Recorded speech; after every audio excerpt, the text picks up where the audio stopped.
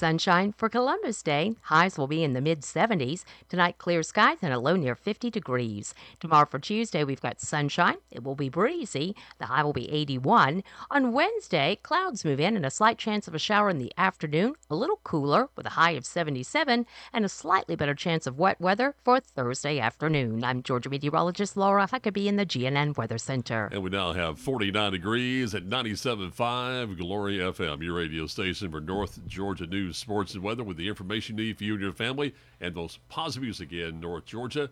49 degrees, our studios in Gainesville, and time for Community Focus, our public affairs program. And this morning we got a special guest in our studios live. Representative Lee Hawkins is joining us this morning to talk about legislative things this morning. Hey, Lee. Good morning, Mike. How are you? I am blessed. How about you? I'm good. Just a little bit slow after knee surgery, but I'm getting around. I'm getting better slowly. Would you recommend it? Yeah. Only if you need it. It's not like getting a haircut, I can tell you. So how about the recovery process when it comes to having knee surgery? The physical therapy part it's a plus and minus. It actually feels good, part of it, and then there's a minus. So some of it doesn't feel good. And then I'm pretty sore that afternoon and don't sleep much that night because it just really aches especially when I lay down. Oh, bless your heart. So Yeah. what's the prognosis? Probably fair to middle sunny and about 84 degrees. It takes, I'm 7 weeks out. So they say I'm ahead of normal as far as flexibility and movement. I've got full movement. Just trying to get the swelling down still. I had a lot of swelling. So in the idea you were telling me is that I couldn't walk anymore, so you had to have the surgery. Yeah, I had a total tear of the meniscus. I was at Francis Meadows watching my granddaughter swim, and I had my right foot already turned into the bleachers there in that first step. It's a pretty big one. Mm-hmm. And my leg rolled just a little bit, and all of a sudden my knee just went about 30 degrees. Oh, my. Yeah, and I fell on a guy, and it was a total tear. I'd had a buckle handle tear from high school and college sports, so it's going to happen sometime. And when it did, they said they couldn't fix it. And I went to 3 different orthopedic surgeons, and wow. They said, we don't fix these. And I said, you mean it's like a microwave? You just throw it away and put a new one in. One of them laughed and said, yeah, that's it. Well, Lee Hawkins is a retired dentist now here in the area, and your son's taking over your business, right? Your practice? Right. That's right. He came out of school in 2006 when I ran for the Senate, and that's how I could run for the Senate. It was he coming out of dental school, and Casey Cagle decided to run for lieutenant governor, so I ran for Casey's seat, and Ben's been there ever since. He's a great dentist. He's got a new partner, new associate, Sims Griffith, Gainesville boy. Yeah, really? Yeah. How about I that? don't know if you remember him. Yes, absolutely. High school, very good baseball player. Yes, and, absolutely. And the family of golfers are all really good athletes and great people. Well, all 3 Griffiths were baseball players, too, going to Furman, that kind of thing. You have a good memory, exactly. Yes, sir. Yeah, and he was top in his class in clinical and dentistry, so he's very good. He's a very nice young man, very mature, and he and Ben are just doing a great job. Super glad to hear that. Yeah. All right, so here's the first curveball for you. So you mentioned about running in the past. You're our current representative here in the Northeast Hall District. You ready to announce you're going to be running again? Oh, yeah. I'm going to run again. I'm not quite through. It's sort of like one morning I went in to get my grandson up before a golf tournament. I said, Benny, come on, it's time to get up. He looked at me and said, Pops, I'm not through yet. So I've still got good years left in me where I think I can contribute, and I still got a number of things I'd like to see and I'd like to get done. Legislation is slow, and that's a good thing. Prevents us from going off the wall there and coming up with some things that then we got to correct. It's harder to change laws than it is to come up with good ones. I mean, it's possible, and we do it. We amend past legislation, but it's a long way that we have to, I think, to come back with healthcare, especially to more of a free market type of healthcare, where the insurance companies don't tell you who you can go to and what they're going to pay, what they're not going to pay, and what they're not going to pay for. And the biggest thing right now with insurance is the coding, because you could have, like, your knee all of a sudden and one insurance company goes, no, I'm not going to pay this. It's one little thing different than the other, and it goes on and on and on. Yeah, yeah, and they've come up with all kinds of new things like group coding and GPRs. So they, especially when you go in the hospital and they do this, this, and this, may do a couple different procedures while you're there, and they'll just couple everything together and pay one base fee. They did that during COVID, and their payment actually covered, I think, 7 days in the hospital. And if you were in there 3 weeks, the last 2 weeks were on the hospital. Hospital had to cover that. So yeah, I had a discussion with the CEO of United Healthcare last Friday. We had a conference call about this contract dispute they have with North Georgia Medical Center. And I've got some legislation coming up on that. And even if they agree tomorrow, that piece of legislation is going to be introduced, and it's going to give people the ability to actually go into open enrollment with another insurance company of their choice. Actually, let me take that back. That's where I was going, but we've figured out maybe even a better way, and the insurance companies are not pushing back on this so hard. It says in their contract for state health benefit, which are teachers and whoever works for the state, it will have in there that they will remain in contract until the end of the calendar year for the contract, state contract. So no matter what the hospital or the doc or the hospital and the insurance contract, whatever those dates are, it doesn't matter. In other words, Northeast Georgia went out of contract, in-network contract with United Healthcare on May the 1st. So that means after May the 1st, if you want to go to Northeast Georgia Medical Center, you're going to go as an out-of-network patient. A lot more expensive. If you're going to use the North Georgia Physicians Network, the docs who are in the private offices but are affiliated with North Georgia, you'll be out-of-network with them also. So what that does is it makes our folks, 12 to 14,000 state health benefit people in Northeast Georgia, they now have to drive to Cumming or Lawrenceville. And like myself, luckily I've had Anthem. You know, if I was going down to Lawrenceville twice a week for PT, that would be tough because my wife would have to drive me. Mm-hmm. And just think of people that are, you know, in late 70s, early 80s, and their partner gets sick. We tend to get, you know, more things happen as we age, and they're going up and down the road and forced to do that while they're still paying United Healthcare for their insurance. And when they opted into that contract, United Healthcare was in network with Northeast Georgia. So it's going to solve that problem. Yeah. All right, let's talk about the legislation. First off, Yeah. the question is, you say that a contract for a state employee, for example, is calendar year January to January rather than like July to July? Yeah, well, the state, we go into open enrollment, excuse me, usually in October sometime, and it ends in November the 15th. Right. But that's not the date that the new policy takes effect. It's January 1.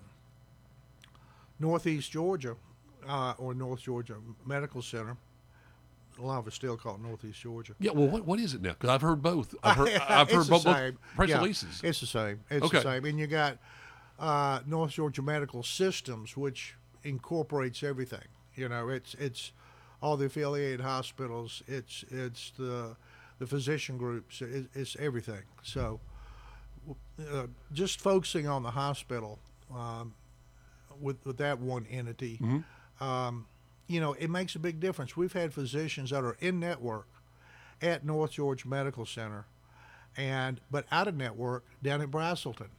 Now, Braselton Hospital is a southern campus of Right. North Georgia Medical Center. It was built by the medical center. And the insurance companies have the audacity to say, no, that's a different hospital. We're not going to pay you those fees. We won't pay you a lesser fee. Uh-huh. And so they've been paying lesser fees to other hospitals like Habersham, who struggled, you know, to stay open and eventually had to close. Which is part of the Northeast Georgia Health System now. Yes, yeah, the Habersham Hospital Authority closed down, and Northeast Georgia went in and took the management of that hospital over and brought it in as an affiliate. And we have those in Dahlonega and some other places too. Right. Yeah.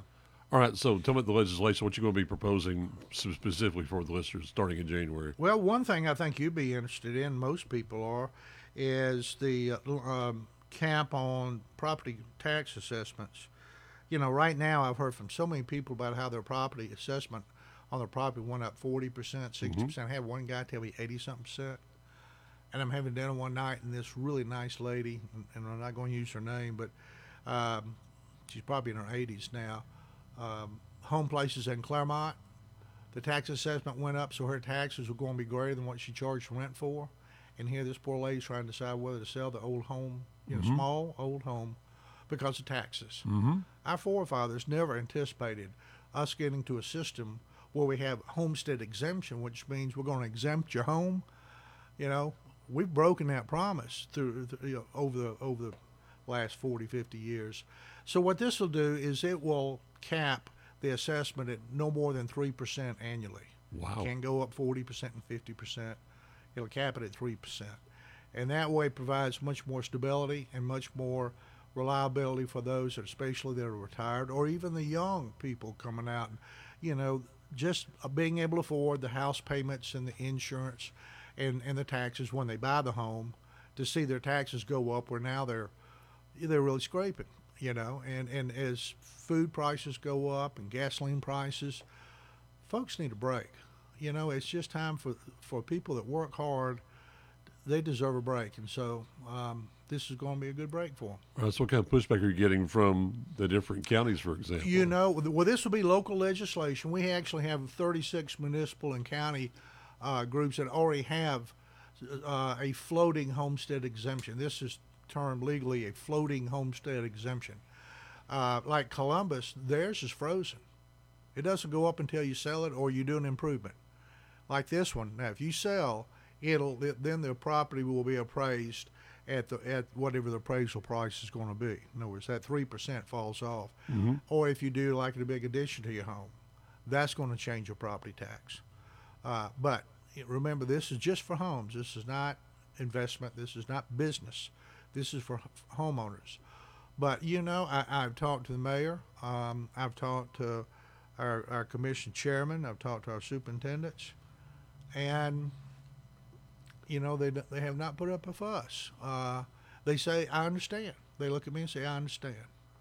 So, I congratulate them, and I tell you, we've got some good people running our local government, and especially our superintendents have done a wonderful job with our schools. Roger, you told me this when you, pardon me, when you say local, then you're talking about just this particular area? It's a statewide bill just covering this area? No, this will be local legislation. Okay.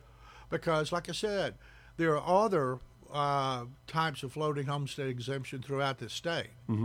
Just like the state law says there's $2,000 homestead exemption, but you can change that locally. There are places around Georgia, communities in Georgia, that have more than a $2,000 homestead exemption. And that's something that Hall County's never changed. That's something we could look at to the future. And people say, dude, it's not automatic, is it? You have to apply for it, right? That's exactly right. And why? Good point. Huh? And why?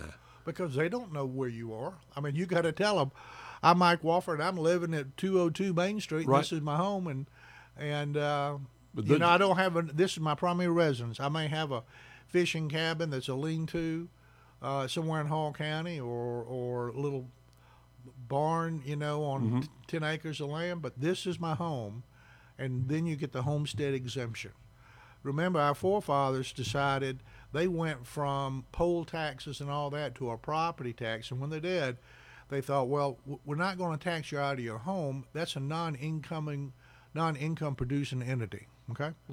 Georgia back then, as we are now, are mainly farms. Agriculture is still our number one business, so they could take the tax lands that are producing, but they didn't want to tax you out of your home. So, isn't the idea that where you're at in North Hall County, for example, where I'm in South Hall County, is that though it's almost like you're being priced out of your property if you have acreage? Yeah. Well, this is not Steve Watson's fault. This is not Darla Eden's fault. This is just reality that people moving into Hall County, and a lot of them are coming from up north, and they look at the price of our homes and land, and it is a bargain compared to where they came from. So they're willing to pay more than what we're used to. All right, so when you're talking about helping out the taxpayers, give me your opinions about what's going on with the gas tax out right now. Oh well, the governor went ahead and took the gas tax off again, so we've got that gas tax relief. Um, and I do not know how long that relief is going to continue. Right now through November 11. Okay, but hopefully he will extend that like he has before. But I don't know. He keeps those kind of cards close to his chest. I think they're going to watch the economy and see how things are going. Oh, so the average person like myself going, okay, then why do we need that gas tax? Because thankfully we got, I guess, so much money in reserves right now, we don't need it, right? Yeah, but I want to tell you what. I was there in 2008 in the Senate when we got down to $50 million. Uh-huh. That's what it costs to run the state for one day, and we got down to $50 million. I've seen it go up fast, and I've seen it go down fast too. I mean, it's incredible, when the economy turns south, how quickly we're committed to paying for all the government entities, our school systems, our law enforcement, the cost of prisons, paying on the bonds. Large amount of money moving through this government, and it's increased over the years. We've been giving teachers salary increases, 2,000 again last year and 4,000 for law enforcement. So we've got a pretty good hefty bill.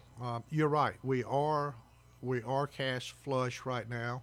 I sit on appropriations, and I want to tell you, the battle over the money is just like it was, 5-6 years ago. We talk about every dollar in every department. So. Well, the great thing about Georgia is, though, we're on that balanced budget every year. Yes. And yes. you guys struggle sometimes to make it work. Absolutely.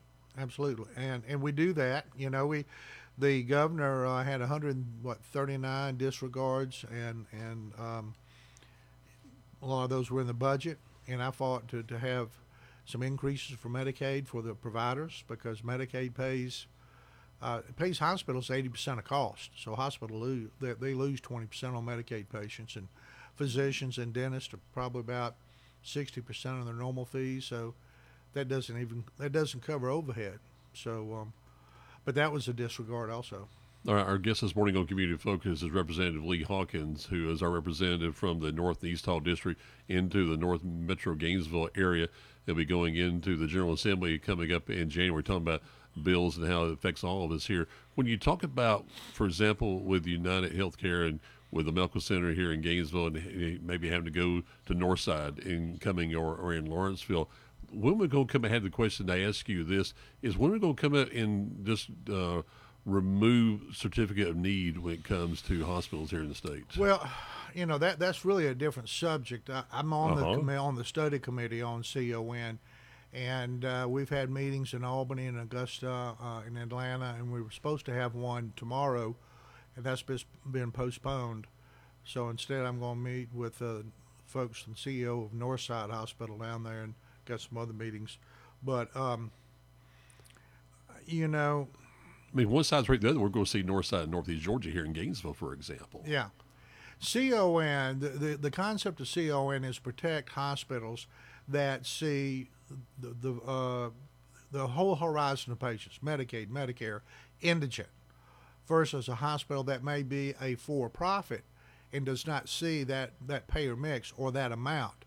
Obviously, hospitals that see a lot of indigent care, Medicaid, Medicare they break even on, but those two losing as far as income, a revenue source for the hospital has to be made up. So it's made up on those that have insurance and pay for their hospital stays. If you do not see those patients, then obviously you can offer your services at a lower cost. That way you would eventually attract all the paying patients and leave the other hospitals with the Medicaid and Medicare. That takes a hospital down. They close up. And we can ill afford to have large hospitals like North Georgia close up. Sure. We have a pristine hospital up there with all types of advanced surgeries and medical treatments and radio oncology. It is just one of the finest in the state. And you see the expansion going on, too. Yeah. Well, when COVID hit, they didn't have beds hardly. I mean, they had, they were putting 3 and 4 people in a room, and so yeah, they're building for the future, but they have to because look at us, we're over 200,000 people in this county alone, and White County is growing rapidly. All the counties in North Georgia, population's really growing. So We see the new hospital being built on 400 there in Lumpkin County, part of the system. that's right, that's right. So but at the same time, certificate of need needs to be modernized. We need to take off some of the limits, the low limits on equipment that require a certificate of need updating. So those kind of things we're looking at. That will help even some of the rural hospitals. How is it in South Georgia now, Lee? Because we see, if you have a hospital, for example, and good health care, you're going to spur the economy in that community, aren't you? Absolutely, absolutely. But a lot of those hospitals have folded because, like I said, their Point. payer mix is, at these CON meetings, we've heard from many of the hospitals, large and small, and what surprised me was the hospitals, middle and South Georgia, medium sized to small, their largest group of patients were Medicare patients. They break even pretty much on Medicare. Medicare's, a lot of intensive kind and chronic illness where they're going to be coming back, for more and more treatment.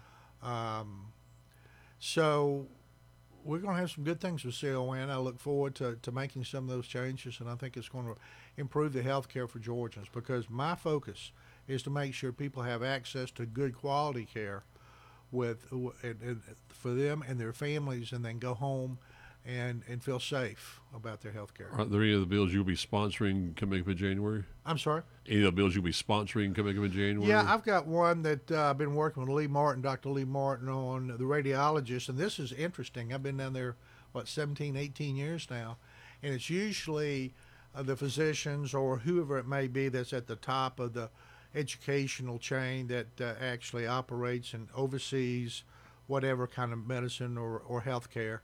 The radiologists are actually asking for this legislation, which allows the radiologist assistants to do more of the dye studies, and it will be done under the supervision of the radiologist, but things that they can do, and they will be trained to do it. It's not, it'll be an additional degree for the radiology assistants. This is going to increase access to health care and reduce wait time, and it's a good piece of legislation. So I'm really looking forward to that.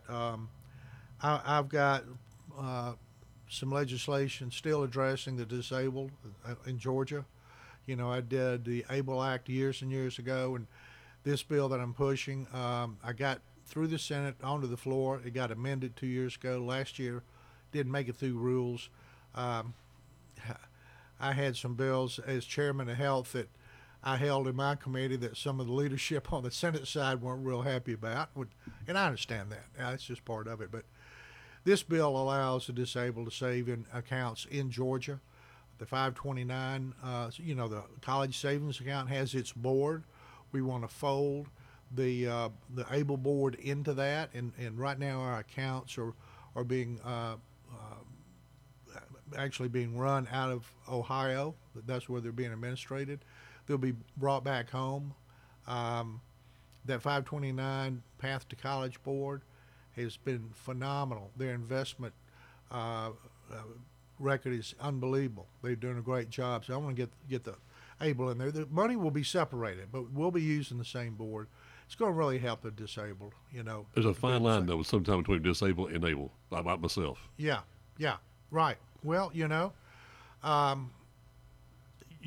very able. I mean, I know you're challenged with your eyesight, but people that know you don't even think about that because of the way you are, the way you act, and the way you carry yourself through life. Well, thank God for disability. Yeah, but it's a disability, and for some folks, their disabilities slow them down more in life than you, and they need the help.